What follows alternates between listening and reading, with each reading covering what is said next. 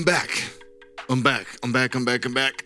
I hit the road with the young bear man up through the Texas Panhandle, the northeast corner of New Mexico, the entire state of Colorado. Saw my boy Nate Smith up in his spot, I think in Indian Hills, Colorado. It was gorgeous.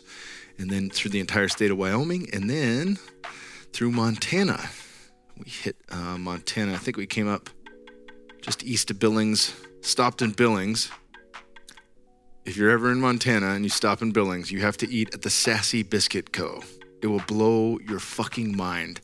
I had a gluten-free biscuit with gluten-free sausage gravy that changed my life. Honestly, I was in disbelief. I was like, there's no chance this is gluten-free. It tastes better than any biscuit I've ever had, and it turned out to be gluten-free. But I'm just saying, if it was not, I still would have eaten it. It was that good. And we stopped there on our way back in Billings. We spent time at Bozeman. We got the Go Fast Camper Shell. They're not a sponsor, but these guys are fucking rad. Matt Vincent, my boy, fellow outdoorsman. He's got a similar Tundra, and it's all decked out, so I'm always geeking out on his Tundra, saying like, oh man, what should I do here? What should I do there? I like this pop-up tent you got. And he's like, well, if I could do it over again, I'd probably go with these guys. So he told me about GFC, and they used to do white glove delivery. They do not, even though it was on their website. So I ended up, this is the only time I could come. These guys are very busy. I said, let's make a road trip with the Bear Man. So it was dope. We went up, we drove through a ton of snow. It wasn't bad. I mean, I was going like 86 and an 85 with 0 degrees in Bozeman, on the way to Bozeman through Montana. No issues at all. No ice on the road, no nothing. And on the way back, though, that was a different story. On the way back, it was kind of like Forrest Gump when he describes the rain. That's how I describe the snow. We had every type of snow. In fact, I thought I had an education in driving in the snow during the snowpocalypse last year here in Austin. That was a joke. That was a complete joke. Now, it was different because, of course, here they didn't have, we don't have snow plows, we don't have ice on the road, that kind of stuff. So, truthfully, it was good prep having that stint in Austin. But there, man, 0 degrees. When we got back to well, let me just talk about that. We spent New Year's Eve at my boy Nate's house on the way back in Colorado. They had a massive storm coming in. And one thing that surprised me was, Texans aren't used to it, not in South Texas. There's no snow here. It's like the worst snowstorm in 30 years. And for further details on that, check out my podcast with Dane Wigington. But back to this show. One thing that was concerning during the snowpocalypse was how many people were out on the road with like regular ass cars. I've had a Honda Civic before. I've never driven a Honda Civic in the snow for many good reasons. And yet many people in Honda Civics decided they were going to take their fucking car out in the snow. And I watched cars slide off the road at a 90-degree angle, completely perpendicular to the road. Cars were just sliding off the sides. And I was like, no, man. Y'all can't do it like that. That's not the move. That is not the move. Stay at home. Do whatever you do. Stay at your friends. Stay wherever you were until this thing clears up. Anyways, it was frustrating to see how many people needed help. And at the same time, it was awesome to be able to help others. We had a lot of people. My boys were grounded. Nate was staying at my house during the snowpocalypse. And, all the feelings of tribe, Sebastian Junger's work came up, being able to provide for people and having the apocalypse pantry fully stocked. We never ran out of food. We ate like kings. We slept 8 extra people. It was awesome. Fast forward this year, it's New Year's Eve, and we're driving just outside of Denver, and what do I see in Colorado? A ton of fucking Honda Civics. I'm like, there's no chains on the car. I'm like, what is happening right now? Am I still in Bizarro World? Clearly I'm in Bizarro World. You just look at the fucking world events to understand. We are in Bizarro World. But I was like, this is Colorado. People ought to know. Y'all get snow every year. Y'all get snow multiple times a year. Like, what is happening right now? And sure enough, the roads were extra slick. Semis were hitting each other. They'd closed. 2 semis bumped into each other. It wasn't a big wreck, but it closed 3 lanes. And so we all got filed into one lane. And it was so slick, I was worried that if I came to a complete stop, my truck would start to slide down the hill. So I'm going uphill at like 3 miles an hour, and I'm like, please don't stop. Please don't stop. Bear's asleep in the back. We ended up making it to his place. We weren't sure if we were going to stay. I mean, it snowed all night, but they do have snow plows. They've got, an infrastructure for that. And the roads were easy enough to drive on slowly, 20 miles an hour, until we got to the main highway to make my way out. The entire state, this is what was crazy. From the north border to the south border, the entire state was snowed on.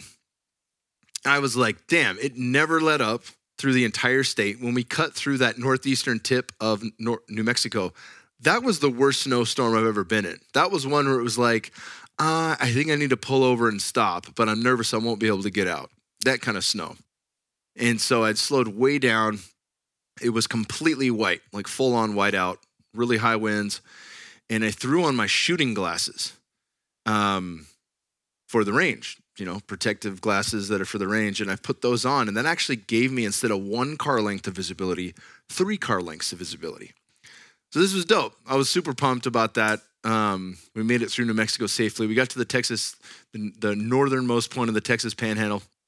And I'm like, great, we're in Texas. The snow's going to vanish. And sure enough, the snow had vanished. But it was still 11 degrees. And we got out at our first gas stop, and there was a 25 mile per hour wind. So feels like minus 11. I was like, damn, this is colder than Bozeman. Bozeman was 0 degrees, but no wind. I was like, holy shit. This is cool. And now for people that are listening to this from Minnesota or Canada or something like that, they're like, fuck off. You never, Californian, living in Texas, whatever. It was cool. I loved the experience because all road trips are inevitably an adventure. And I think getting a Go Fast camper shell in the back of my truck, which has the accordion tent pop up. Your bed's always made. I got a super dope camping comforter for 2 people that goes in the back from Aeronaut. Really cool. They're homies with the guys at GFC. It's like 750 goose fill, rated to 30 degrees Celsius. or 30 degrees Fahrenheit. And if it's colder than that, I'll just put on my hunting gear underneath it and then throw that on top. But I want to have this thing so I can go hunting anywhere. Texas, New Mexico, Colorado, wherever I'm going to drive to for the hunt. You just know I can pop my tent up. It takes 2 seconds to pop the tent up and get into the thing. Literally 2 seconds. So super good investment. I'll also be able to protect all my gear in there. And I think about all the adventures that that's going to bring, especially for my son when he starts hunting with me. And just it's the thing that Matt Vincent taught me is when you make camping convenient, you make the outdoors convenient, then you just say yes to it. You're like, fuck it. We got nothing planned this weekend. Let's go over to this place and grab a camping spot and just hang out at the water or go hike this mountain. And I love that. That really gives me,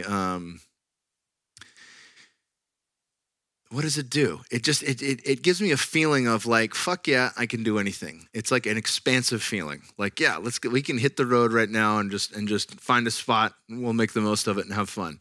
Now, we did not. My son had a little tickle in his throat. I was not trying to camp with him at 0 degrees at night or some type of wind chill, whatever that is. So we just stayed at Nate's on the way back and then drove back the next day. It's like, you got to tack on 3 or 4 hours. All parents know this. Any road trip that's a 15-hour drive becomes 18 to 19.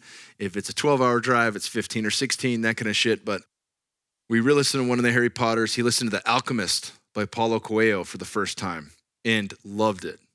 Maktub has been stuck in my head. It is written. I'm thinking about that. I'm in book 3 of Dune right now. I think the last solo cast I did, I talked about the importance of Dune. And it's really, it's what Star Wars should have been. It is the story of the Christ. It is the story of the Ascended One. It's Neo in the Matrix. It's all these things rolled into one. And they don't beat around the bush with the spiritual teachings. They really just lay it out. And if you like the movie, the book is just so much more expansive. So, and if you're like me and you like to have it given to you so that's effortless, just throw your headphones on at night before bed and let the Audible play. And it's so fucking good. The movie finishes halfway through book 1. The ending of book 1 is jaw-dropping. It's so good. And then book 2 starts off 12 years after the ending of book 1. It doesn't give anything away. And book 2 is rad, and that's the shortest of the 6. And I'm like, I was kind of wondering here. I was like, I've never finished a series of books like this other than Harry Potter with Bear. And now I know, unless the show jumps the shark at some point, I'm gonna fucking finish Dune. Book 3 has not let me down in the least bit. Children of Dune is fucking phenomenal. And I like that. I like entertainment. The world is challenging enough to not be entertained, to not have someone else come along and tickle you. And art tickles us. Art is a way to see beauty, and beauty is a way to see the truth. And art, truth, beauty are all synonyms for God. And I want to see as much of God as I can in a world where it seems that we see quite a bit of darkness. Many of you have heard me talk about the darkness in that Red Pill solo cast. I will be having David Icke on this podcast. I think he's coming up next. We're recording January 10th via Zoom. I'm going to get that out on the 12th, I believe. And I think that is the next episode here. What I'm going to try to do is really get him to dive into consciousness, because of every spiritual teacher I've ever learned from, whether it's Eckhart Tolle, Don Miguel Ruiz, Dr. Joe Dispenza, Bruce Lipton, any of these guys, the wise ascended master, Ram Dass, Becoming Nobody, any of these great guys, David Icke has that understanding. David Icke has, in my opinion, his ability to articulate the divine is as good as any spiritual teacher on the planet. And simultaneously, he understands the degree of control and darkness that it is in the world currently to a level that most people shy away from. I think that's a nice way of putting it. Most people don't want to see what he's offering. And the unfortunate piece is that he has been so correct over the last 18 months, way ahead of time, 30 years ahead of time. And so I've fought wanting to have him on this podcast. I remember Luke Story had him on, and I was like, not yet. I don't know if my audience is ready for that. I don't know if I'm ready for that. I don't know if I'm ready to agree with not everything he has to say, but with the majority of the things that he has to say. And the longer quarantine lasted, lockdown lasted, the longer the fuckery lasted, watching hydroxychloroquine get swept under the rug, watching ivermectin get swept under the rug, watching the media come out and, you're talking about a medication that a Japanese scientist invented and won the fucking Nobel Prize for. And CNN is calling it horse medication simply because it also has use with horses and other animals. Seeing all of that, waking up and really acknowledging what I see on TV, what I'm reading on social media, the police state that has become the internet. It is an absolute police state. And furthermore, it's not just the freedom of speech. It is absolute freedom. It's quarantine camps being built out in Australia and other countries. It's the countries that don't have the right to bear arms. It's the countries that surrendered their weapons. It's the countries where they cannot stand up for themselves, where we see an undeniable full court press from what can only be described as the deep state or a one world government. Now, it's possible that one world government has already formed and we're just seeing the last little song and dance of what democracy could have been or what democracy was supposed to be. There is no doubt that a technocracy runs the show. There is no doubt that a cryptocracy, or a corporatocracy rather, runs the show. And David Icke's really going to break that down. But just as I tried in this last New Year's podcast to really bridge the light with the dark, don't forget, the law of polarity works as such. Any problem that is witnessed, a solution, if not multiple solutions, already exists by definition of the law of polarity. In order for duality to work, and we do operate in duality here, the second we recognize a problem, understand, even if you don't know it yet, the solution already exists. So, being solutions-oriented and wanting to redirect people into how we take the power back into our own hands, I'm going to do a podcast today.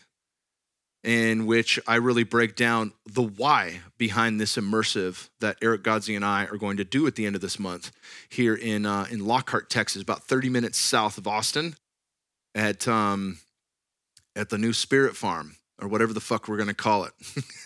No name for it yet. Maybe it doesn't even need a name. But this is Fit for Service's first immersive. We're going to dive deep into that. And I am going to press Ike in this fall, next week's podcast into really delivering what is humanity's salvation? What is the way that we step back into sovereignty? And what is the way that we truly come to remember the full remembrance of our divinity? Because from there, no one can fucking touch us. Plain and simple. All right, it's my ramble. We're brought to you today by EatonHemp.com, hemp.com, EatonHemp.com, hemp.com, hemp.com, hemp.com, EatonHemp.com, hemp.com. Think white rice versus brown rice. Super seeds are hemp hearts before they have the shell removed. The super seeds simply keep the outer shell on the seed, which adds to the crunch, fiber, and loads of micronutrients such as magnesium, zinc, and iron. Magnesium, zinc, and iron. Hemp.com. Eaton Hemp is a farmer-owned hemp portfolio company out of upstate New York, focusing on using all of the powerful benefits of hemp to create superfood products. They offer delicious and nutritious farm-to-table certified, USDA certified, organic hemp food products, including toasted hemp seeds and hemp hearts. Their products are a tasty addition to just about anything, including smoothies, salads, or your favorite recipe. I like it in my yogurt along with some berries. Not only do they boost the flavor, but they add a protein and fiber punch, omega-3 boost, and of course the micronutrients mentioned above. Hemp.com. Eaton Hemp stems from the first farmed license to grow hemp in New York State. In over 80 years, as a brand, they focus on using every part of the hemp plant. Their goal is that nothing goes to waste. They'll soon be launching products using every bit of the plant. Stay tuned. USD certified organic is super important when it comes to hemp because hemp is a phytoremediation plant, so it sucks up whatever is in the soil it is grown in. You can rest assured it is grown in the finest soil, free of toxins, pesticides, and heavy metals. Supporting organic hemp farmers across America to plant more hemp, which will significantly reduce their carbon footprint, rejuvenate the soil, and purify the air we breathe, and make a significant strides towards a healthier and cleaner planet. Again, you're not just supporting yourself by eating this way, you're supporting the soil, and you're supporting the air, and you're supporting the planet as a whole. This is a phenomenal company that are doing it right. You can check it all out at EatonHemp.com. That's EatonHemp.com, and use discount code KINGSBOO for 20% off your entire order. EatonHemp.com. Hemp.com. EatonHemp.com. Hemp.com. We're also brought to you by UpgradedFormulas.com. Upgraded Formulas is phenomenal. I had Barton Scott, their CEO and founder, on the podcast. He's a great dude. We're actually going to do a follow-up hair mineral analysis, I think in February, after I do a little gut cleanse and metal detox, alongside with the 5-day fasting mimicking diet I'll be doing with Godsey in this immersive and 30 of you here in Texas.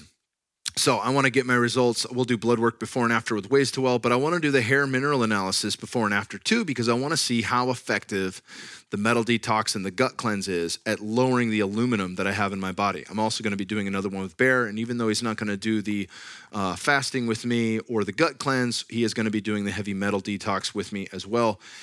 And hopefully we can get those numbers down, because aluminum being high is no longer a question mark why. Again, listen to the podcast with Dane Wigington. So check this out. If you're not checking, you're guessing. I've loved that quote for the longest time. And, this is such an important thing too. There's another factor here. If you're like me, you spend a lot of money on supplements each month, and you'd like to know if they work or if they're not working. I mean, I know that's important to you guys, and that's why you got to check your levels. And this will impact performance. It's not just going to tell you how much you're absorbing, it's going to tell you the ratios. This was a critical factor that I didn't think of. If you supplement with a lot of salt, or you salt your foods really well, that can be a good thing. If you salt your water, that can be a good thing. If you drink Element, that can be a good thing. If you do all three and you're not getting enough potassium, that might throw you off just a little bit. And without checking, you're not going to know that. You might just say, man, I'm fucking tired all the time. What's the deal? And that was that way for me. I was salting my water, I was drinking Element, I was salting the shit out of my food, and I was doing saunas. And because I was eating mostly low carb, I wasn't getting enough potassium. And that really high level of sodium with the low level of potassium can cause adrenal fatigue. It can actually turn the adrenals off. Now, Rob Wolf, who created Element, he understands this. This is what he's saying. If you salt load at night, you want it to shut down the adrenals, but you don't want that during the day. I didn't know any of this until I got with Barton and we checked it out and we were like, oh shit. And he asked me, use an Element, using all these other things. He's like, you're not getting any fruits in, you're not getting any potassium in. And I was like, wow. And I made one simple change and my energy shifted dramatically. Not like, my energy field, my aura. I mean, my fucking physical, mental, emotional energy shifted overnight by dropping salt and adding back in berries and low carbohydrate fruit. So you may find an imbalance with something that's super important. People take a lot of zinc this time of year to combat viral load and shit like that. And when you take a lot of zinc by itself, that throws down copper. They compete for the same receptor sites. If you figure out you have a copper deficiency and you start loading up on copper, that will throw zinc out. So you really want to find these things in combination. And Upgraded Formulas not only has this hair mineral test, which is phenomenal, they also have a number of high quality, really convenient and affordable supplements that come in combinations like the Upgraded Memory and the Upgraded Thyroid. You simply add these droplets to your water and drink it throughout the day, and bam, there go your mineral deficiencies. So I'm super stoked to be able to see how this has affected me and where my balances are and how I can continue to improve. I think this is a test that I'll likely do quarterly this year, and I highly recommend it for you guys. You can get 15% off your first purchase with code KKP15 at checkout. Visit upgradedformulas.com and KKP15 at checkout will get you the 15% off. Last but not least, the hero of the road trip, PaleoValley.com. I mean, I talk about this from the time we rented the RV and we had our trip out to Kingman and the Grand Canyon. I cannot eat enough of these things on the road. They're like candy to me. They get me full. They give me energy. There's no bog down. There's no like, oh, fuck, man, I shouldn't have had that. Like every time I eat Paleo Valley beef sticks, I feel better. And it doesn't, the true test of something is like, is it going to fuck me up on the way out, right? I like spicy food too, to a degree. When it hurts coming out and I can't wash down water on that end, that's a problem. And if I have too many dried foods like dates or normal beef jerky, that has a tendency to make its way out of my body a little bit harder than it was going down. But I don't have any of those issues with Paleo Valley beef sticks. Their beef sticks are 100% grass-fed and grass-finished. Many on the market claim grass-fed, but they're actually finished on grains. That's a big no-no for you and for the planet. They use their beef sourced from small domestic farms right here in the US of A. Glory, glory, hallelujah. They use real organic spices to flavor their beef sticks versus conventional, sprayed with pesticides or natural flavors often made from GMO corn. Boo! They ferment their sticks, which creates naturally occurring probiotics, which are great for gut health. That might be another reason these go down so easy. The 100% grass-fed beef have higher levels of omega-3 fatty acids for inflammation and cognitive function, vitamins and minerals, fat-soluble in particular, glutathione, which is the liver's master antioxidant. This thing is a wonder. I take injections of this. It's fucking phenomenal. Conjugated linoleic acid, CLA, which is the bodybuilder's fat, known to burn fat. Bioavailable protein. They are keto-friendly, and they're just a phenomenal, great protein-rich snack on the go any time of day. I have them with me in my podcast backpack when I travel for podcasts. I have them at the office. I got them at my house. I got them in my glove compartment of the truck, and we have a boatload in the Apocalypse Pantry. If for nothing else, they're just going to be a phenomenal snack when we have friends in town. But 100%, if shit hits the fan, you're also not going to be able to just prep each meal. Sometimes you're going to have to go out and hunt for food. And this is true even if the grid stays up and the world continues as it is. You always want to have something that is super healthy that you can take with you on the go. Check it all out. PaleoValley.com, discount code Kyle for 15% off everything there. Without further ado, a joint podcast with my brother, Mr. Eric Godsey.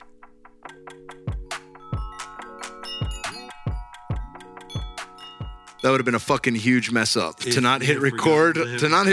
So if you're wondering why we're in the booth like Troy Aikman and Daryl Johnston, the Moose Johnston, that's because we're going to record this for my podcast and Mr. Eric Godsey's podcast. It'll be a joint release, and we'll get these turned around quickly.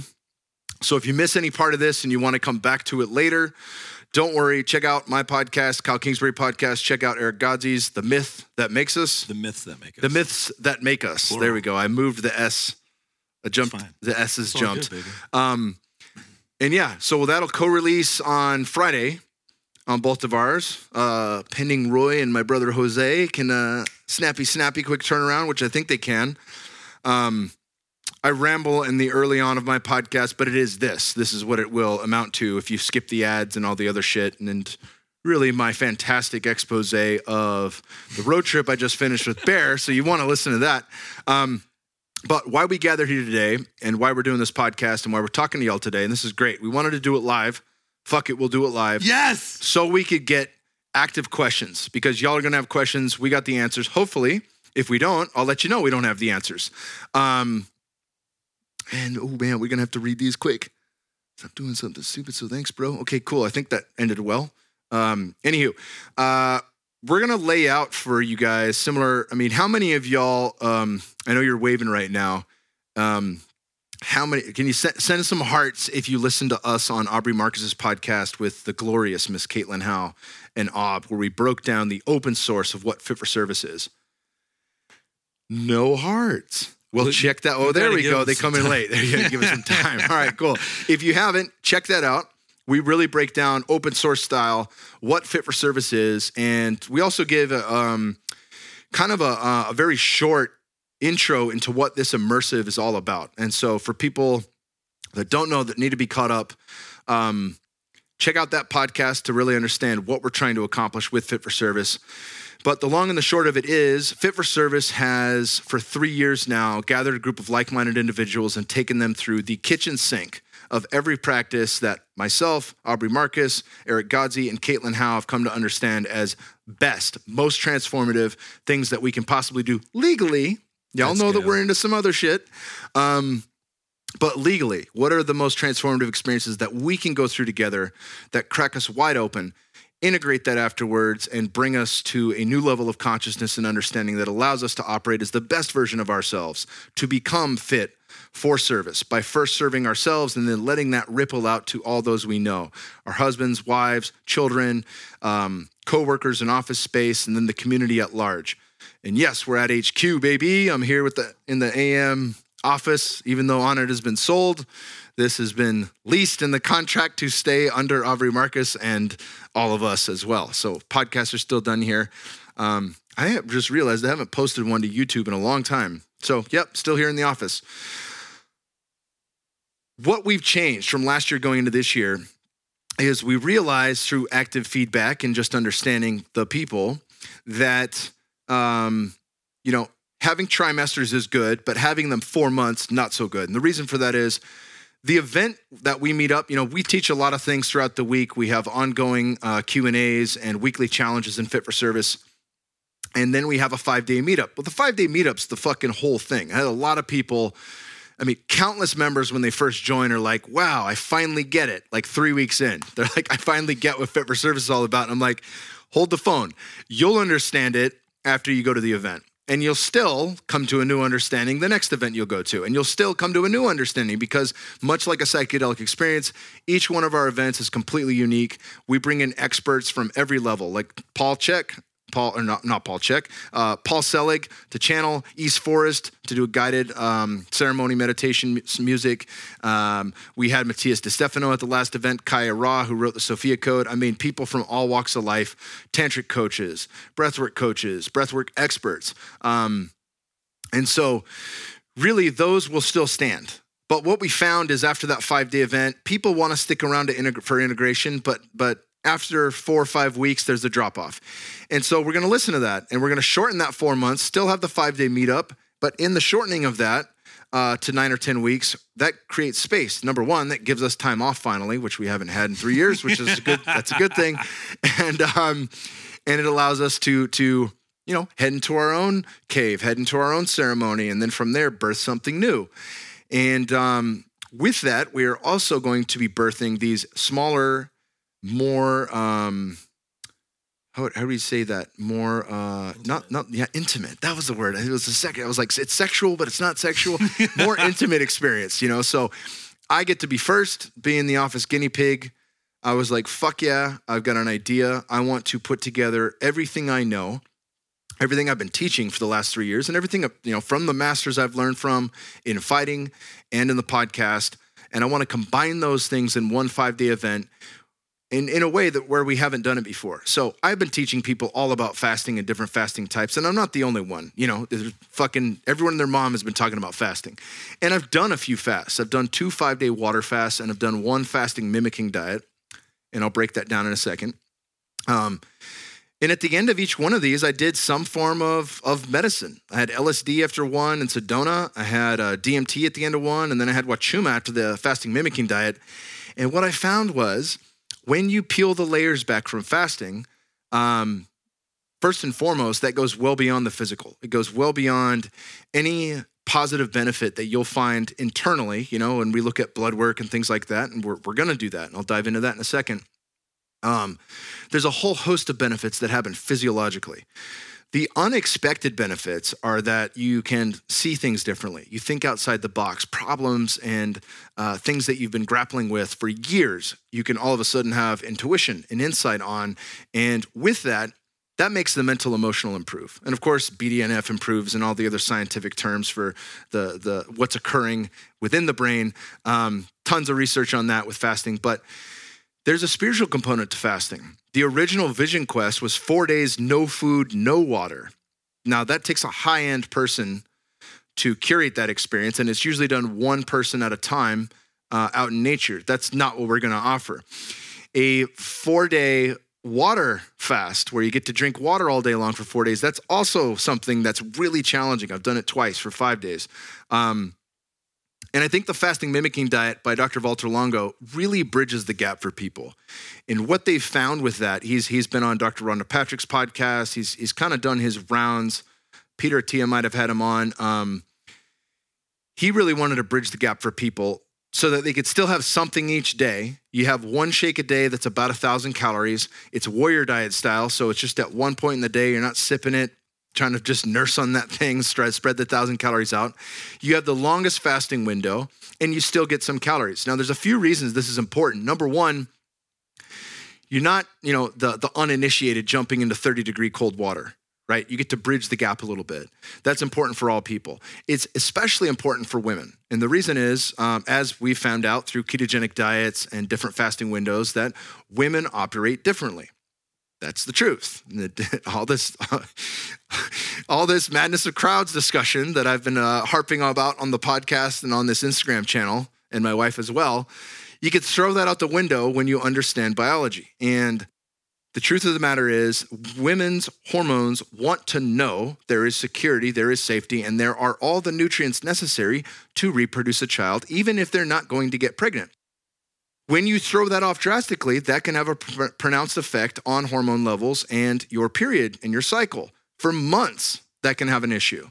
Cut carbs too low, that can get rid of a woman's period. Go on any really restrictive fast, and that can throw off hormones and cycle for quite some time. So the fasting mimicking diet is a great way to bridge the gap and not throw a woman off for months on end. And of course, I'm not a medical doctor, neither is Eric Godzi, or just play one on TV, but we've teamed up. We wanted to make sure that, number one, our asses were covered, but number two, that you got the thumbs up from a licensed professional. So we've teamed up with Ways to Well, Ways number 2, WELL. I had Brigham Bueller on the podcast. He's FFS alum. He started Ways to Well, which is a telemedicine company. They work with a handful of nurse practitioners, many of which have functional medicine backgrounds, many of which have more insight and knowledge on what health actually is than probably 90% of general practitioners. I didn't say that incorrectly. I fucking stand by that. So we're going to get your blood work done beforehand. That's included in the price tag. And you'll get, instead of a 7 or 8 minute visit with your general practitioner, you're going to get a 45-minute consult with one of the nurse practitioners who will outline and answer any and all medical questions related to the fast and just to life in general. And that's included in the price. That's included. You fuck your knee up. I fucked my knee up multiple times in football and fighting, and it turns out there are really good peptides that are completely natural that mimic, I think BPC 157 mimics, it's the same amino acid structure as gastric juice in the body. You can inject that, or you can take it orally. It helps the gut. It helps knees. It helps connective tissue. It's phenomenal stuff. These guys create all that stuff. They have 3 compounding pharmacies, so you'll have access to everything from them. And hormone optimization. They even make their own supplements.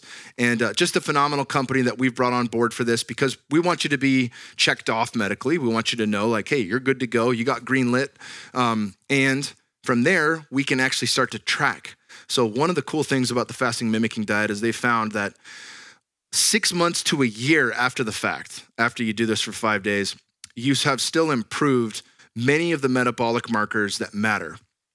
Fasting insulin, fasting glucose, hemoglobin A1C. And these are just snippets and snapshots of where you're at currently. They're not the holy grail. You can learn a lot more with something like a CGM, but this is going to tell you where you're at. It's going to tell us where you're at.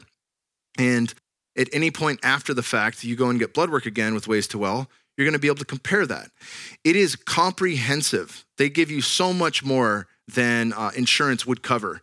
And that's all included in the price. So not your medication, but the blood work and the 45-minute consult will be included. Also included, one of my favorite people on the planet, and I'll dive into the reason for this, is a lady named Emily Fletcher. She teaches what she calls Ziva meditation. And, many of you have heard of me going through my Dark Night of the Soul with 5-MeO-DMT, which kicked off 17 Nights of Hell, a ceremony that would not end until Paul Chek grounded me. Her meditation style is what kept me alive during that and having a family. That is not overstating it either. It truly is one of the greatest gifts I received in all of 2020. I think her meditation style, I put it on par with ayahuasca. So it's that important to me, having that. And of course, once you know it, you can do it every day. It's more accessible than Aya. There's no recourse for it. It may be more important than ayahuasca now that I talk about it. But, I've tried everything from apps like Calm and different digital and binaural beats and technologies. And I get a lot of that sent to me. I got a lot of that sent to me when I was the office guinea pig and on it. I still get a lot of gadgets and gizmos sent. And some of them work very well. Some of them don't. But nothing has stuck with me like Ziva meditation. And even though Emily is busy, we're not going to be able to have her at this event. We are signing everyone up for her online education, which is lifetime available now. So once you sign up with us, you'll come to the event. For the 2 weeks leading up to this event, after you get your blood work done, you're going to be practicing that meditation twice a day. Her coaching style is bar none one of the best ever. It will teach you the how to drop into meditation and what to consider a win. And of course, the reframe that you're not trying to become great at meditation, you are meditating to become great at life. So many of these gems she'll drop on you online.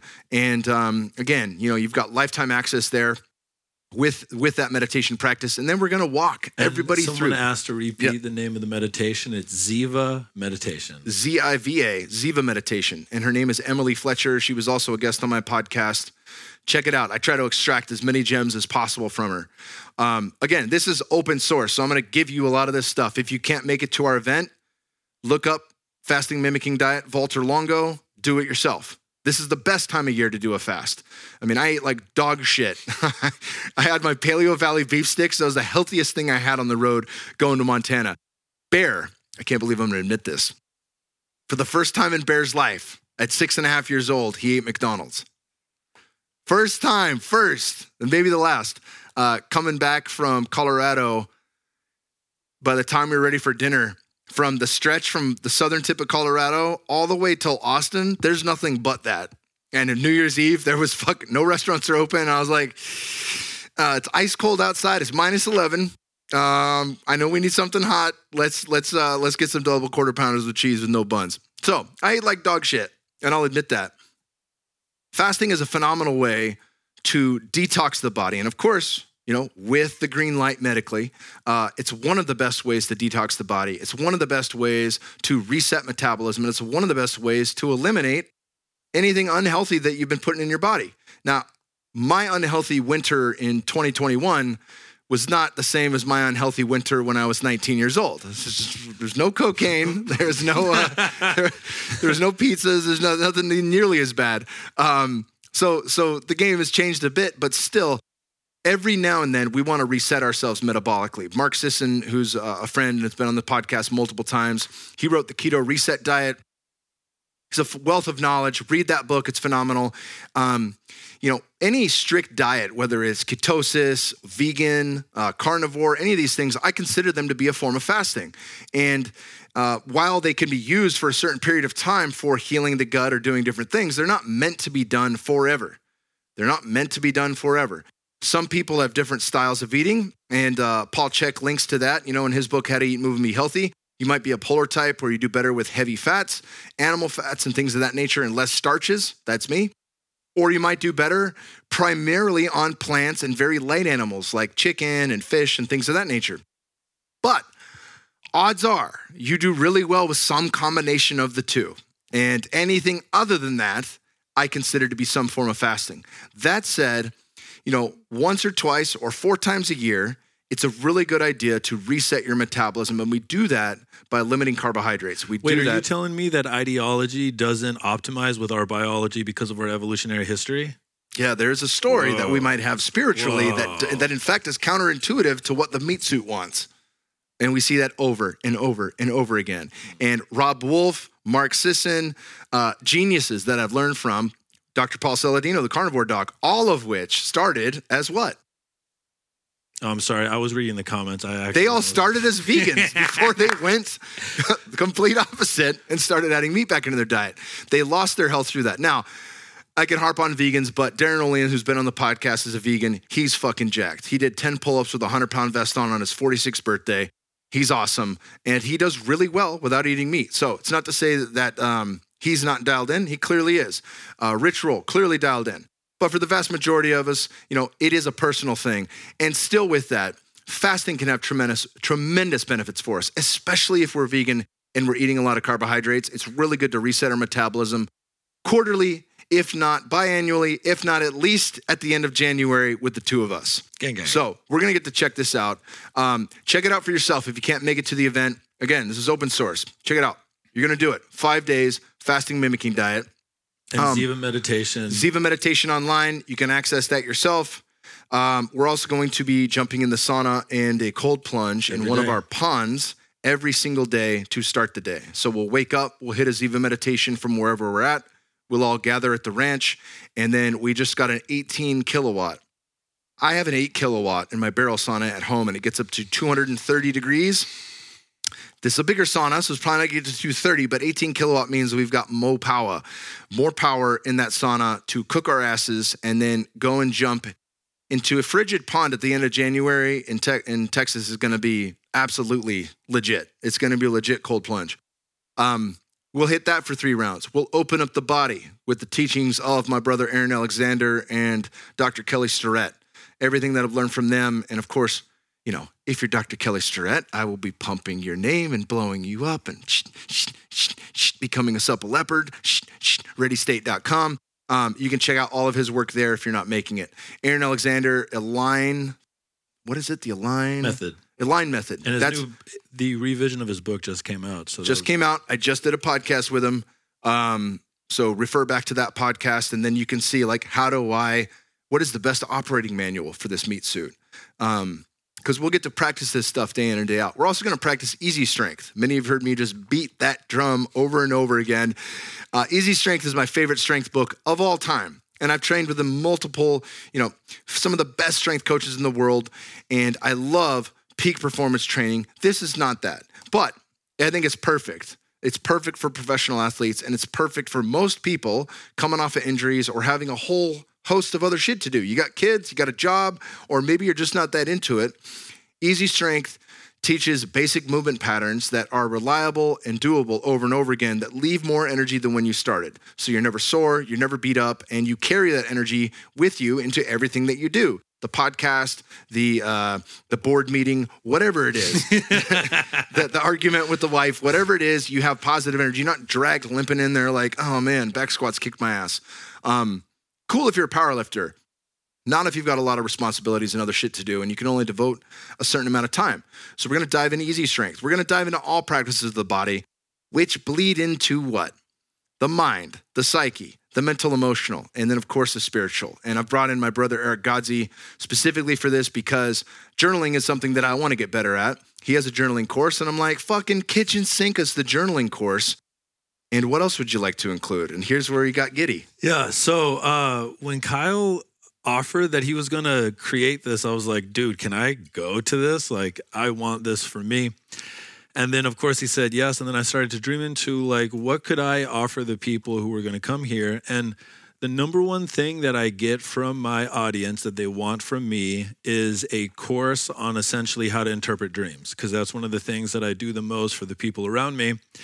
And there's not many good resources out there about how to do it. I come from the Jungian lineage, and one of the very clear critiques that Carl Jung has is your dreams cannot be interpreted by an interpretation book because your dreams are symbols, they're not signs. Signs, like a stop sign, convey a single message, and so you can write down what a sign means. A symbol points to an archetype or an infinite, and it cannot be explained one way. So there is no sign for a symbol. And if you confuse the two, he would probably make fun of you. I don't know how he talks shit because, we don't have any recordings of him shooting the shit with his friends. But I believe that we as a culture have gaslit ourselves about the immensity and the importance of dreams. If you feel into it for a moment, there is something inside of you that is so powerful that every night it creates a world so real that 99.99% of all the dreams that you've ever had, you've never realized that it was a dream. And that your dreams sometimes teach you things. If you feel into that for a moment, there is something inside of you that can create worlds that will sometimes teach you things that you don't know. That's a mystery that if you really connected to for even 5 minutes, it would change your life, because most people think that their conscious awareness is the totality of what they are when it comes to their psychological life and that they have free will and they choose things. And that is not the case. That is not the case. That is not the case. There's a little bit of opportunity to express some will, but that's a deeper conversation that we won't get into. But there's no good resources out there about how to understand your dreams. And the really interesting thing is the language of dreams is the same language of visions that come with psychedelics. And I think a lot of people misunderstand when psychedelics give them a vision, and this is something that we can get into at some point. But learning how to listen to your dreams will also teach you how to listen to visions that you get in altered states of consciousness. And this is one of the best languages that you can possibly learn if you want to be in alignment with the ancient intelligence inside of you that's trying to guide you in life. And so I'll share a quick story. Carl Jung shared a story in his book, Man and His Symbols, where he was basically hypothesizing how to have more clear dreams. And he referenced that there was a Native American tribe that had an entire tradition for the chief to follow so that the chief could have, quote unquote, big dreams. And big dreams would be when the chief would have a dream that would guide the entire tribe. And they had protocols. Some of the protocols were, you tell the truth. You don't do anything that isn't like a kingly or chiefly action to do. So basically, don't be an asshole. Whenever you have a dream, you try to make art from that dream. So you either paint or you create music or you weave something or you go do like a poem or whatever it is, but you try to create from it. And that this was a hypothesis by indigenous culture trying to emphasize having dreams because they felt it was so important that it was a protocol that the chiefs would do. Maybe they were onto something. And so a part of my hypothesis is that everything that Kyle is going to be having us do to clear our physiology is that it's going to open up the channel for our dreams. And so I'm going to do a 3-day workshop where in the middle of the day, after we've done the hot and cold and we've done the meditation and we've worked out and we went on the land, we're going to gather for about 2 hours. And I'm going to try to distill everything that I've learned and that I know about how to interpret dreams. And we're going to actually like do it with each other. And my intuition is that it's going to get fucking weird in the best possible way, because most of us don't have any idea the power that comes from being in community, period. When you put on top of that a community dreaming together, we don't know what the fuck that looks like. There's a really interesting phenomena that happens in psychoanalysis when the analyst and the patient get into a really good rapport, where sometimes one of them will have dreams for the other one because their psyches know that they're sharing dreams. And this is something that I've experienced in my life too. That's also something that if you feel into for even a moment, it's paradigm shifting for like what humans are and what's possible. But so there's some part of the psyche that begins to track if there's someone else actively interpreting its messages, and sometimes it will give messages explicitly for the other person, or at least that's what a lot of people have observed. So my hypothesis is that if we're in this sharing circle every day and we're sharing our dreams with each other, I think some interesting things are going to come up. And at the end of this 5-day experience, we're going to do a sound healing journey.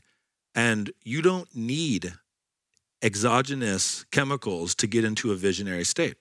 And sound healing, especially if you can do something like a Ziva meditation to bring your parasympathetic nervous system online and you feel like you can relax, you can shift the type of brain waves that you're pumping out to move into a visionary space. And the intuition is that everyone is going to get a potent message by the end of this that's going to carry them for the rest of the year about how to be. That's the hypothesis that I'm working with. And so this will be the first time ever in my life where I've dedicated trying to teach a group of people everything I know about dreams. And we're going to record it, and it'll be something that we release later for people who can't make it. But there are a couple of spots left. If this is an absolute fuck yes for you, go check out the link. The Fit for Service account can post it. But this is a really incredible, unique opportunity that I'm super excited for. But it will be recorded, and so people who can't make it, you will get it because we're trying to open source this. And this is one of the things that there isn't currently a very good resource yet for it to be open sourced. The best that I can offer for people who are interested in this is to start with Man and His Symbols by Carl Jung, and then a book called How to Do the Work by Robert Johnson. Those are the best introductory resources to even begin to understand the immensity and the intelligence that can come through your dreams. But ultimately, you know, it feels kind of egotistic to say it, but the resource that I know that I can make, there isn't something better than that or equal to that out there right now that I'm aware of. So we're going to make it. Fuego. And you're going to dive into internal family systems.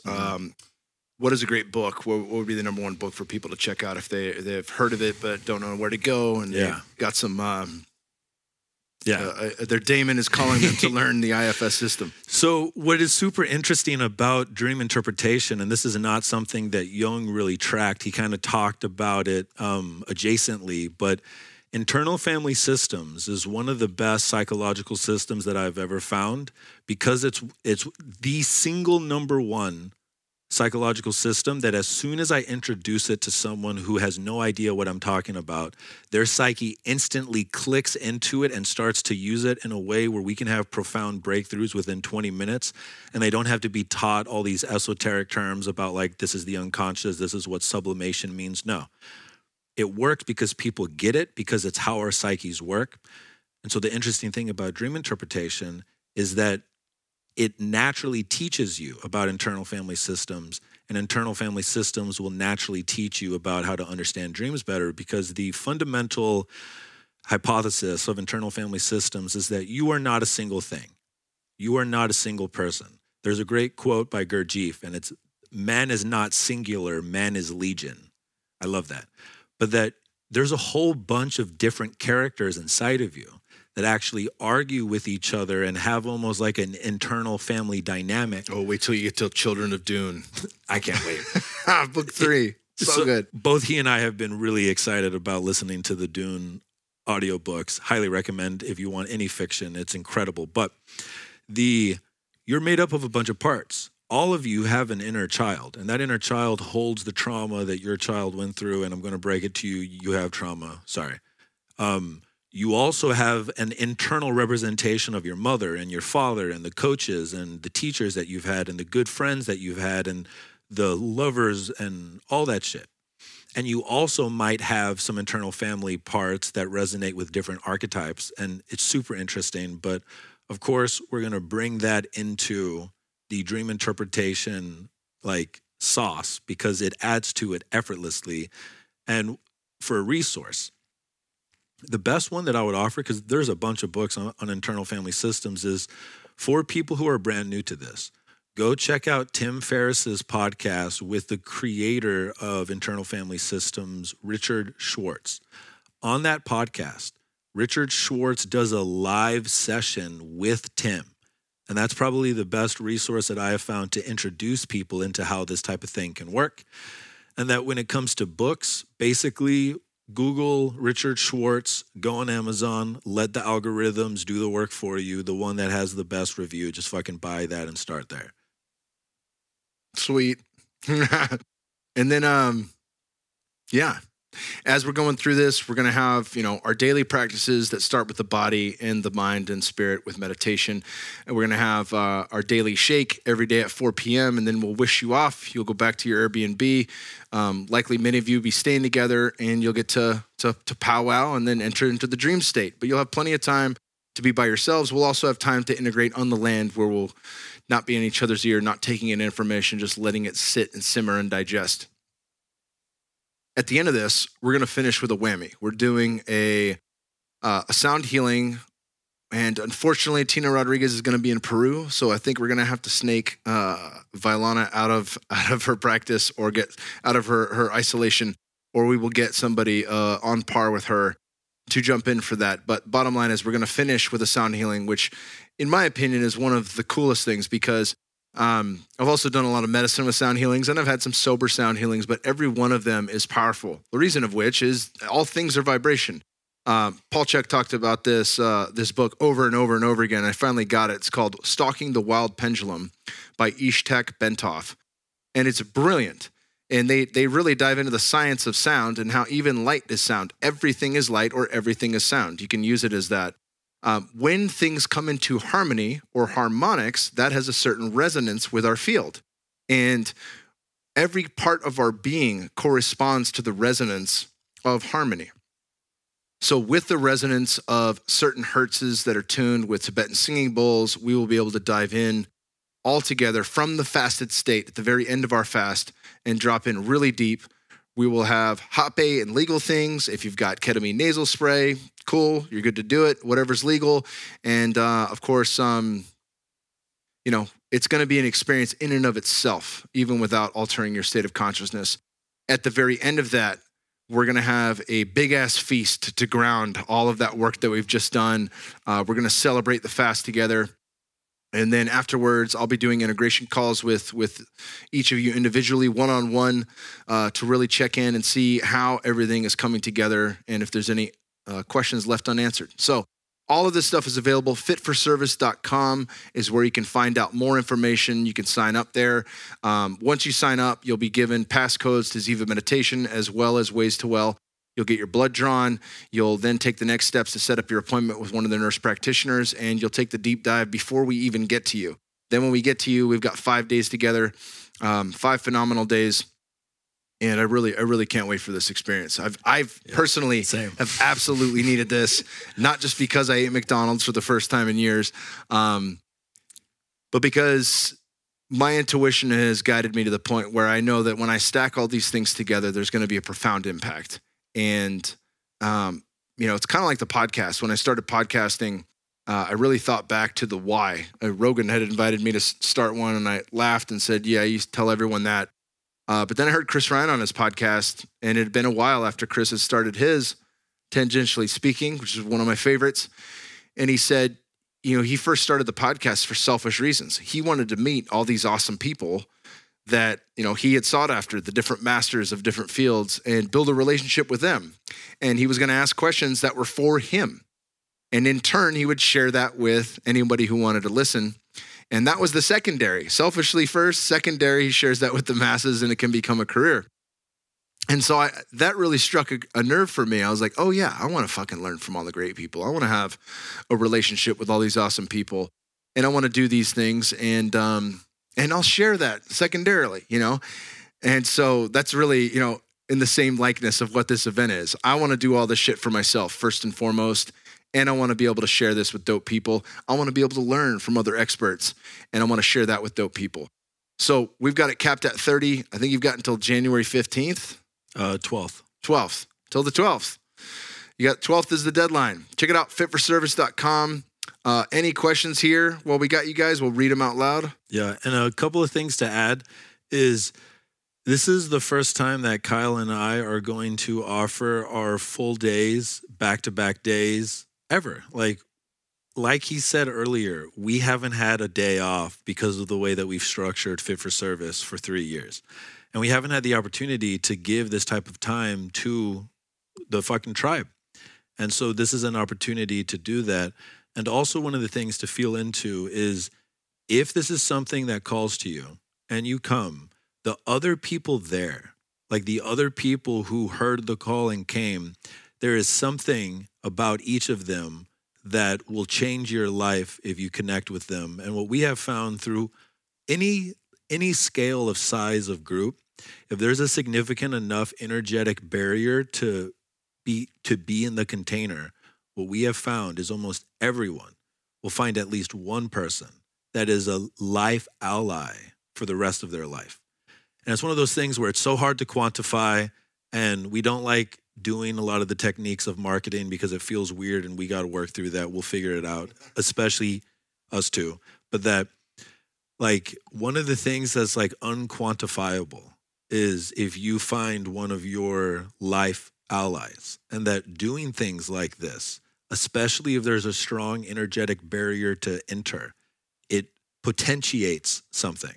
And we've seen this over and over and over again. And it's one of the biggest reasons why Fit for Service is what it is because everyone who comes will find a handful of people that become a part of their core inner circle for the rest of their lives. We've only been doing it for 3 years, so maybe we can't make the claim for the rest of their lives. We got Fit for Service babies. That's pretty damn fucking 100%. Close. They're signed up till the end of the game no matter what. Yeah, so no matter what. I just wanted to articulate that. And so for people who are on this live or hear this podcast on Friday, you guys have until the 12th to move all the way through the application process. It probably takes about 2 to 3 days, so really try to get it in as fast as you can because there are a couple of spots left, and we're going to cap it at 30. Yeah, that reminds me of the point you brought up there on we are all mirrors for one another. I went to a painting workshop at Paul Check's spot out in Fallbrook, and I think there was maybe 40 of us there, and we had a day to paint and then a day for a breakdown, which really went extra long on the breakdown. They always do. And one of the things he said was, pay close attention to every interpretation of the artwork because all of your souls have gathered here for a reason. And you may look at the person's art and think, what the fuck is that? It has nothing to do with me. But the second I start going through it, there's going to be something that resonates with you. And that has been true, of every psychedelic adventure I've been on that was participated with a group. That has been true in every closing circle of ayahuasca. That has been true of every one of our events where we've gone through some transformational and challenging experience together. Some of the breathwork sessions that we've been a part of and guided, the interplay and correlation that takes place is mind-blowing, to say the least, and the bonding that takes place from that. But I'm guaranteeing that from the challenge of fasting together, from the challenge of the hot and cold every morning together, from the bliss of being able to drop into meditation as a group, as one being, and then all of the interplay with conversations, the questions that are going to come up to me, the questions that are going to come up to Eric, and the dream analysis that's going to happen as a group, there's going to be so much medicine that gets cross-pollinated between all of us that are there. Synchronicities on synchronicities. You know it, brother. That's a perfect way to put it. The God nod on the God nod on the God nod. I like that. That's the secret sauce that happens at events like this that really, it's hard to articulate, but it is there. It's palpable. It's a real thing, and it is a part of the deal. It's just a part of any great experience. It's almost like we are like the cells in the body, and that we're meant to be in coherence with each other to do a larger thing, like create a conscious entity. But because in the same way, when a cell breaks down enough metabolically where it can't communicate with other cells, it starts to run a cancerous program where it maximizes its own growth at the detriment of the host. That we're like that too, because it's almost like as above, so below. And because we're made up of cells, maybe we are a type of cell to the earth, and that when you get into coherence with a community, a magic comes through, and that's what we're trying to do. Oh, let's go. All right. Check it out, fitforservice.com and the Myths That Make Us podcast, Kyle Kingsbury podcast. Love, love, love. Well, and for the people here, let's give them some time to ask let's do a little Q&A. Can you explain the sentence in your own words? Love demands the illusion of separation. Oh, how dare you? I'll go first. Kyle and I have a unique brotherhood in the fact that out of everyone we know, for whatever reason, our souls see to it that we have to go through what we call the hell initiation. And it's essentially you can get to a place in an altered state of consciousness where you grope an aspect of the truth of true unicity. And I'll try to explain this in a way where it doesn't sound like we're fucking insane, but I am under the hypothesis that the ultimate expression of the thing that we try to represent by the word God is that it's everything forever, which is eternity or infinity.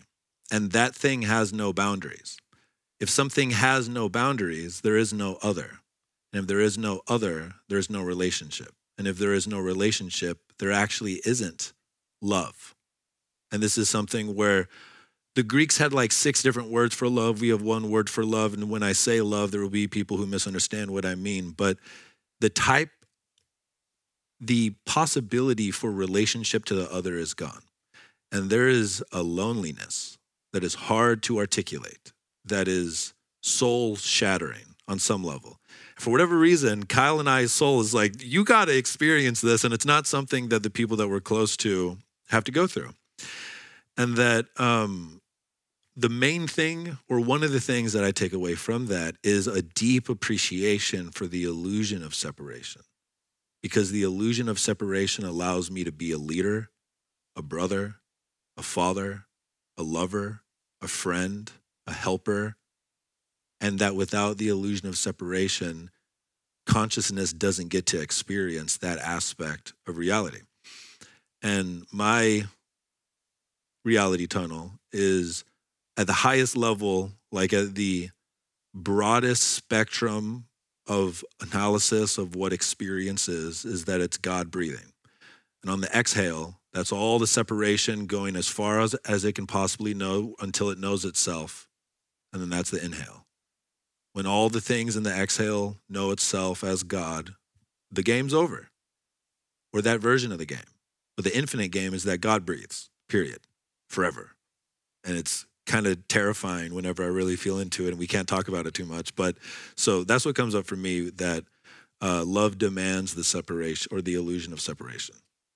Yeah, I think that the piece that I'll add to on that, because I 100% ding, ding, ding down the line with what Eric just said, is we had an experience with ketamine and cannabis where I went straight back to the center. So I'll describe God in 2 places. It's non-binary, obviously, but at the very center of God is just one.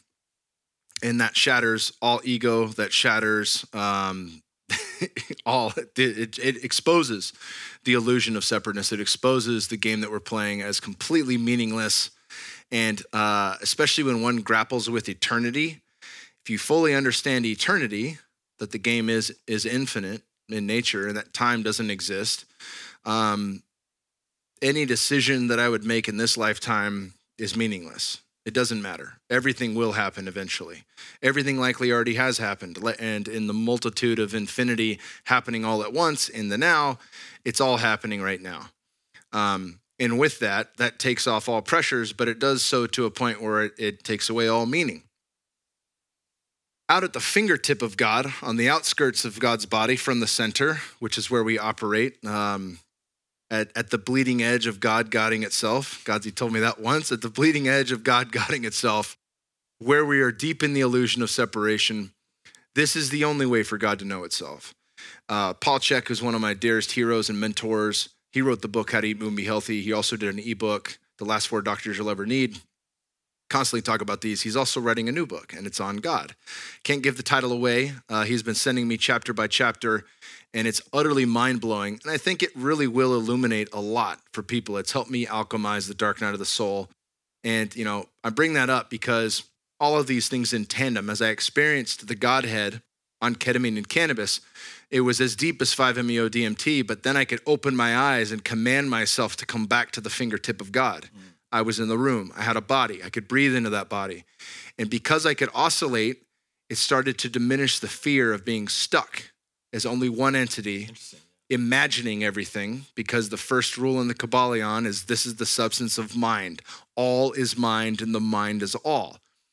So if I am the physical representation of God's dream, that's neither good nor bad. As much as I want to say, that fucking sucks, this is imaginary, this is the illusion, it's like, no, this is the greatest game ever invented. It's the fucking coolest thing. It is a simulation, and it's so rad. It's the only way for God to know itself, by splitting itself up into an infinite number of micro-sized things, into an infinite number of Voltron-built cell upon cell into conscious entities that can figure out and remember, wait a minute, I'm that thing. Oh, wait, I'm the whole thing. Holy shit, Alan Watts was right. Holy shit, wait a minute, I can't say that. That's blasphemous. Wait a minute, holy shit. Wait a minute, none of this matters. And then it's like, oh, but it does matter. We are the thing. We are the gods, little g, that gives big God, big G, meaning. We give the meaning to God's experience through our experience. And it's quite likely that in the timeless dimension, all that could be known, all that could be thought has already been thought and known. This is where we come to experience that. And love is a big part of that equation. It might be the secret sauce that makes us want to say yes to coming back over and over and over again for eternity. So I have gratitude for that. I have gratitude for the depth of the game that we're in. And it's loosened the fear that I have around being in the center of God. And the metaphor that I would offer to layer on top of that is one of the very useful tools to have as a psychonaut or someone exploring altered states of consciousness where they have a gnosis of this type of truth is the level of analysis that you choose to tell the story from can be different truths at different levels, and to learn how to oscillate between different levels is a part of the art of being the instrument that is a human nervous system. And so there is a level of analysis where there is no meaning, and that is true. And there is also a level of analysis where everything has meaning, and that is also true. And to be able to move through it's almost like a camera zooming in at its lens and zooming out of its lens. Be a dope, fully known camera that has the ability to zoom in and zoom out. A camera is broken if it's zoomed all the way in and it can't zoom out, or if it's stuck all the way out and it can't zoom in. And that we fundamentally are instruments. Our nervous system is the most complex, intelligent, known instrument in the known universe. And one of the things, how I see my life is I'm trying to learn how to play this instrument with the finite little speck of time that I have with this specific instrument to play the most beautiful song. And I really think that's what our dharma is, that each of us are born with a specific song that wants to come through the type of instrument that we are, and that the point of a song is not to get to the end. The point of the song is not to figure out why the song is songing. I would make the argument that the point of the song is to dance. Like the point of a song is to connect to it as such that it moves you. And that ultimately is what I come back to, is like God in the middle. It's the whole thing forever. It terrifies the fuck out of me, and it doesn't care whether or not I think it's a good idea. It is. It is. And I'm in this body, and I know what it feels like to help people. I know what it feels like to make good art. I know what it feels like to love and to dance and to sing and to hug. So I'm going to fucking juice that instrument and enjoy and savor it while I have it. There's a point in the movie of Dune where he has a dream, and it's of the one of the Iraqian people that he ends up having conflict with. I won't spoil it for anybody, but in that he describes life as a process, and the more we say yes to the process, a verb, right? The more we say yes to that process, the more we step into the rhythm of life. And that it's not a noun, it's not a single point, it's not single point after every point, it's not now, it simply is. And when we step into the isness of that being, that's when we surrender to the flow of life. And I think the more we practice and add tools to our toolbox, the easier that becomes, the easier it becomes to get out of our heads and into our bodies. And then the mind, it can become the servant instead of the master, right? It's a terrible master, but a great servant. You can teach it to become the servant and sit in the passenger seat when you have access to these tools and when you go through these rites of passage. And we're going to do that together. What else we got? So the first question after this one was, will I ever do a podcast with Paul Chek? Yes, it'll happen when it's meant to happen. Can't wait. And then the question after that was, did I freak out at the beginning of Dune when they said that dreams are messages from the deep? You goddamn right. I yelled out loud in the movie theater every time I saw it. And then the third question is, how do you know you were called into parenthood / child spirit guidance? Maybe that's for you, Dad. I said, Dad. Yeah, it's okay, son. You know. How do I know? Or how did I know I was called? Well, I always wanted kids. I mean, that was something that was it was a non-negotiable. I didn't know, like, you watch When Harry Met Sally. I think it was When Harry Met Sally, or maybe it was Forget Paris.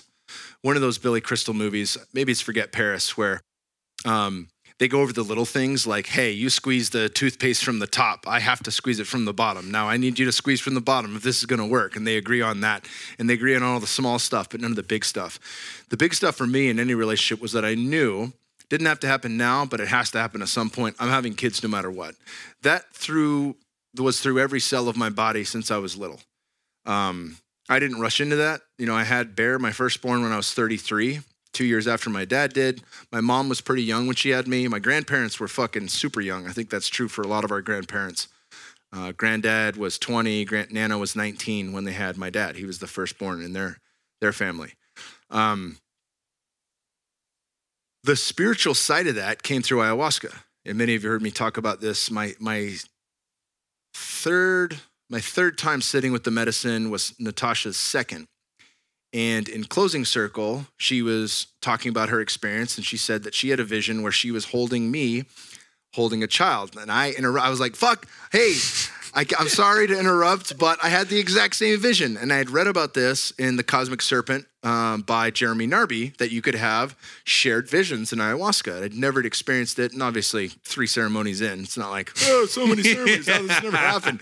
I was fucking as green and as rookie as it gets, still green. And in that experience, it's like, holy shit, but it was just a child. And it was like, wow, all right, we're living in my mom's garage. I'm making shit money in the UFC. I'm working at a titty bar at nighttime, bouncing and bartending. I have no hope in sight for a better life. And I'm shown I'm going to be a dad. And I was like, all right, cool. We're not married. None of our ducks are in a row, whatever. A month later, we sat at the same ceremony at a Native American reservation with my first coach, my boxing coach, and Maestro Huitzi, who passed on. Huitzilin means the hummingbird in Mayan. And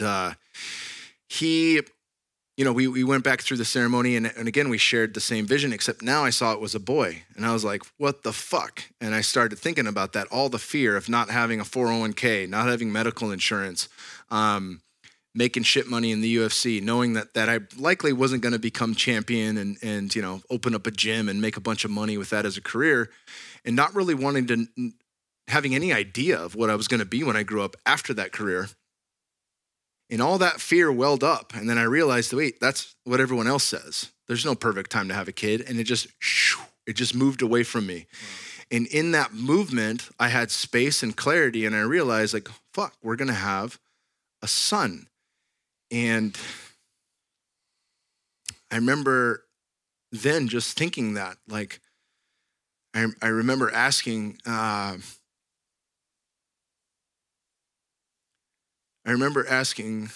you here? And I could feel the presence of his soul.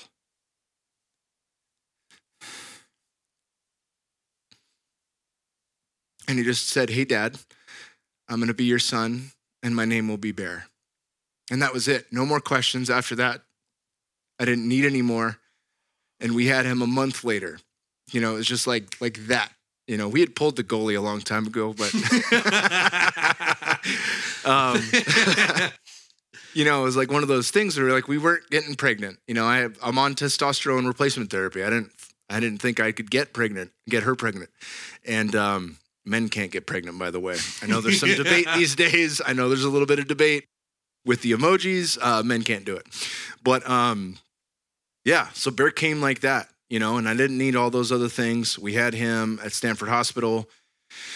And about a year later, I started asking about my daughter, who I didn't know was going to be my daughter. I thought it was going to go boy, boy, girl. I kept having visions of 3. And,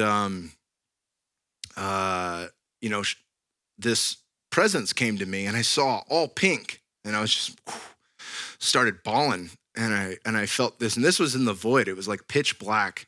And I could feel the presence of another soul.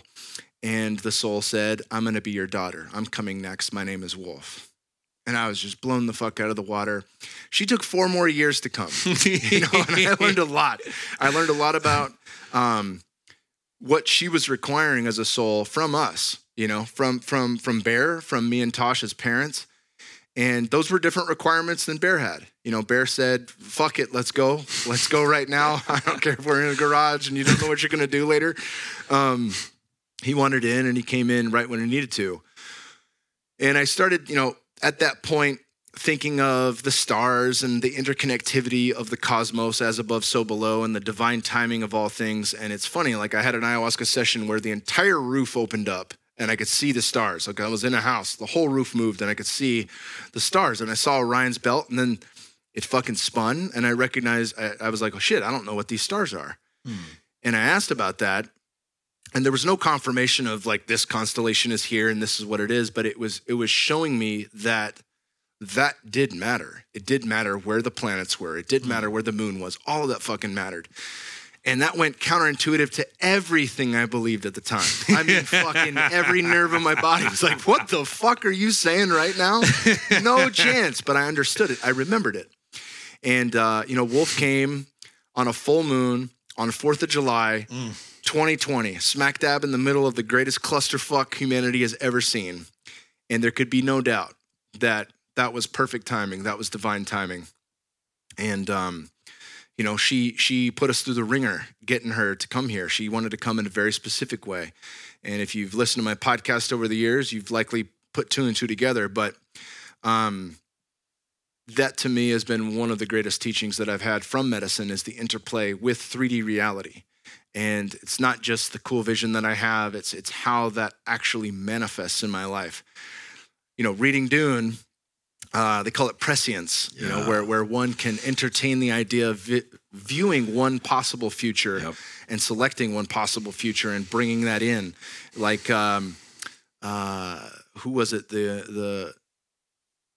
Was it the New Zealand or the Pacific Islanders that would set a course and then pull the island to them where they were tracking, right? So Joe Dispenza talks about that as well in the manifestation courses. I would see that future and I would fucking create it. And I did whatever was necessary to make that future come into being. And I would continue to ask, what is needed? What is needed of me? What is needed of her? What is needed from us to bring this future into being?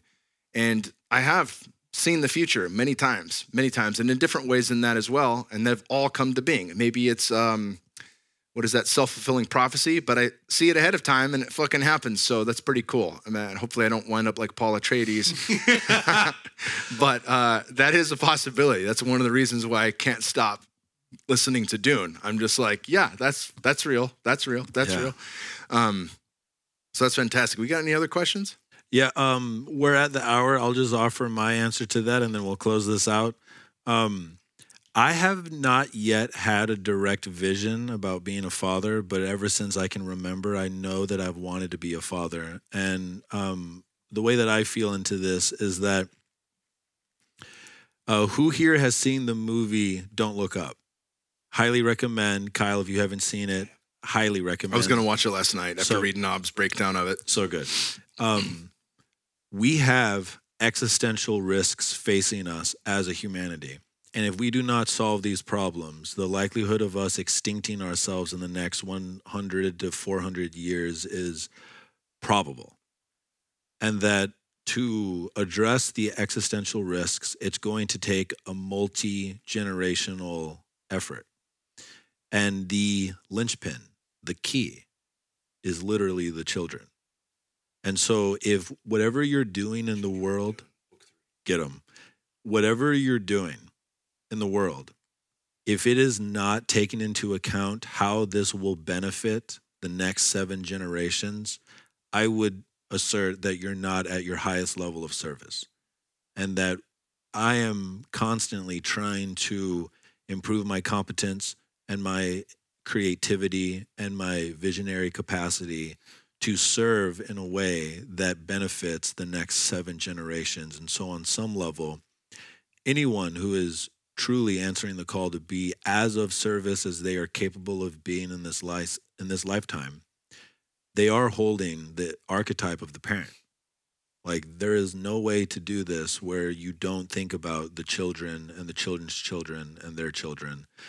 And so, what we're trying to do at Fit for Service is really our best attempt at trying to create a community and an ethos for a community and the actions that that community does to be at the highest level of service to a culture that has forgotten that fundamentally it's about being in alignment with Mother Nature. And if we don't fix some of the very big things that are going wrong in our culture, our children won't have children who can drink water or breathe the air. And this doesn't give anything. Well, actually, it does kind of give some shit away. But there's a quote at the end of Don't Look Up. And I want to be able to live my life where at the end of my life, I get to say that quote too and mean it. And I'll take a page from Paul Chek, as I often do. Check out his YouTube video, Why Kings Kill Their Children. Blow your fucking mind. But he outlines the archetypes. Yeah, well, it outlines the archetypes of the child, the warrior, the king, queen, and the wise elder. That's dope. And he breaks those down as, and of course, there's many interpretations of these archetypes, but the child comes into the world. The child comes into the world, suckling from mom's teat, give me, mine, me, mine, and wants everything to secure its own survival. As a warrior in adolescence, it finds something worth fighting for. And if it truly steps into the warrior, it finds something worth dying for.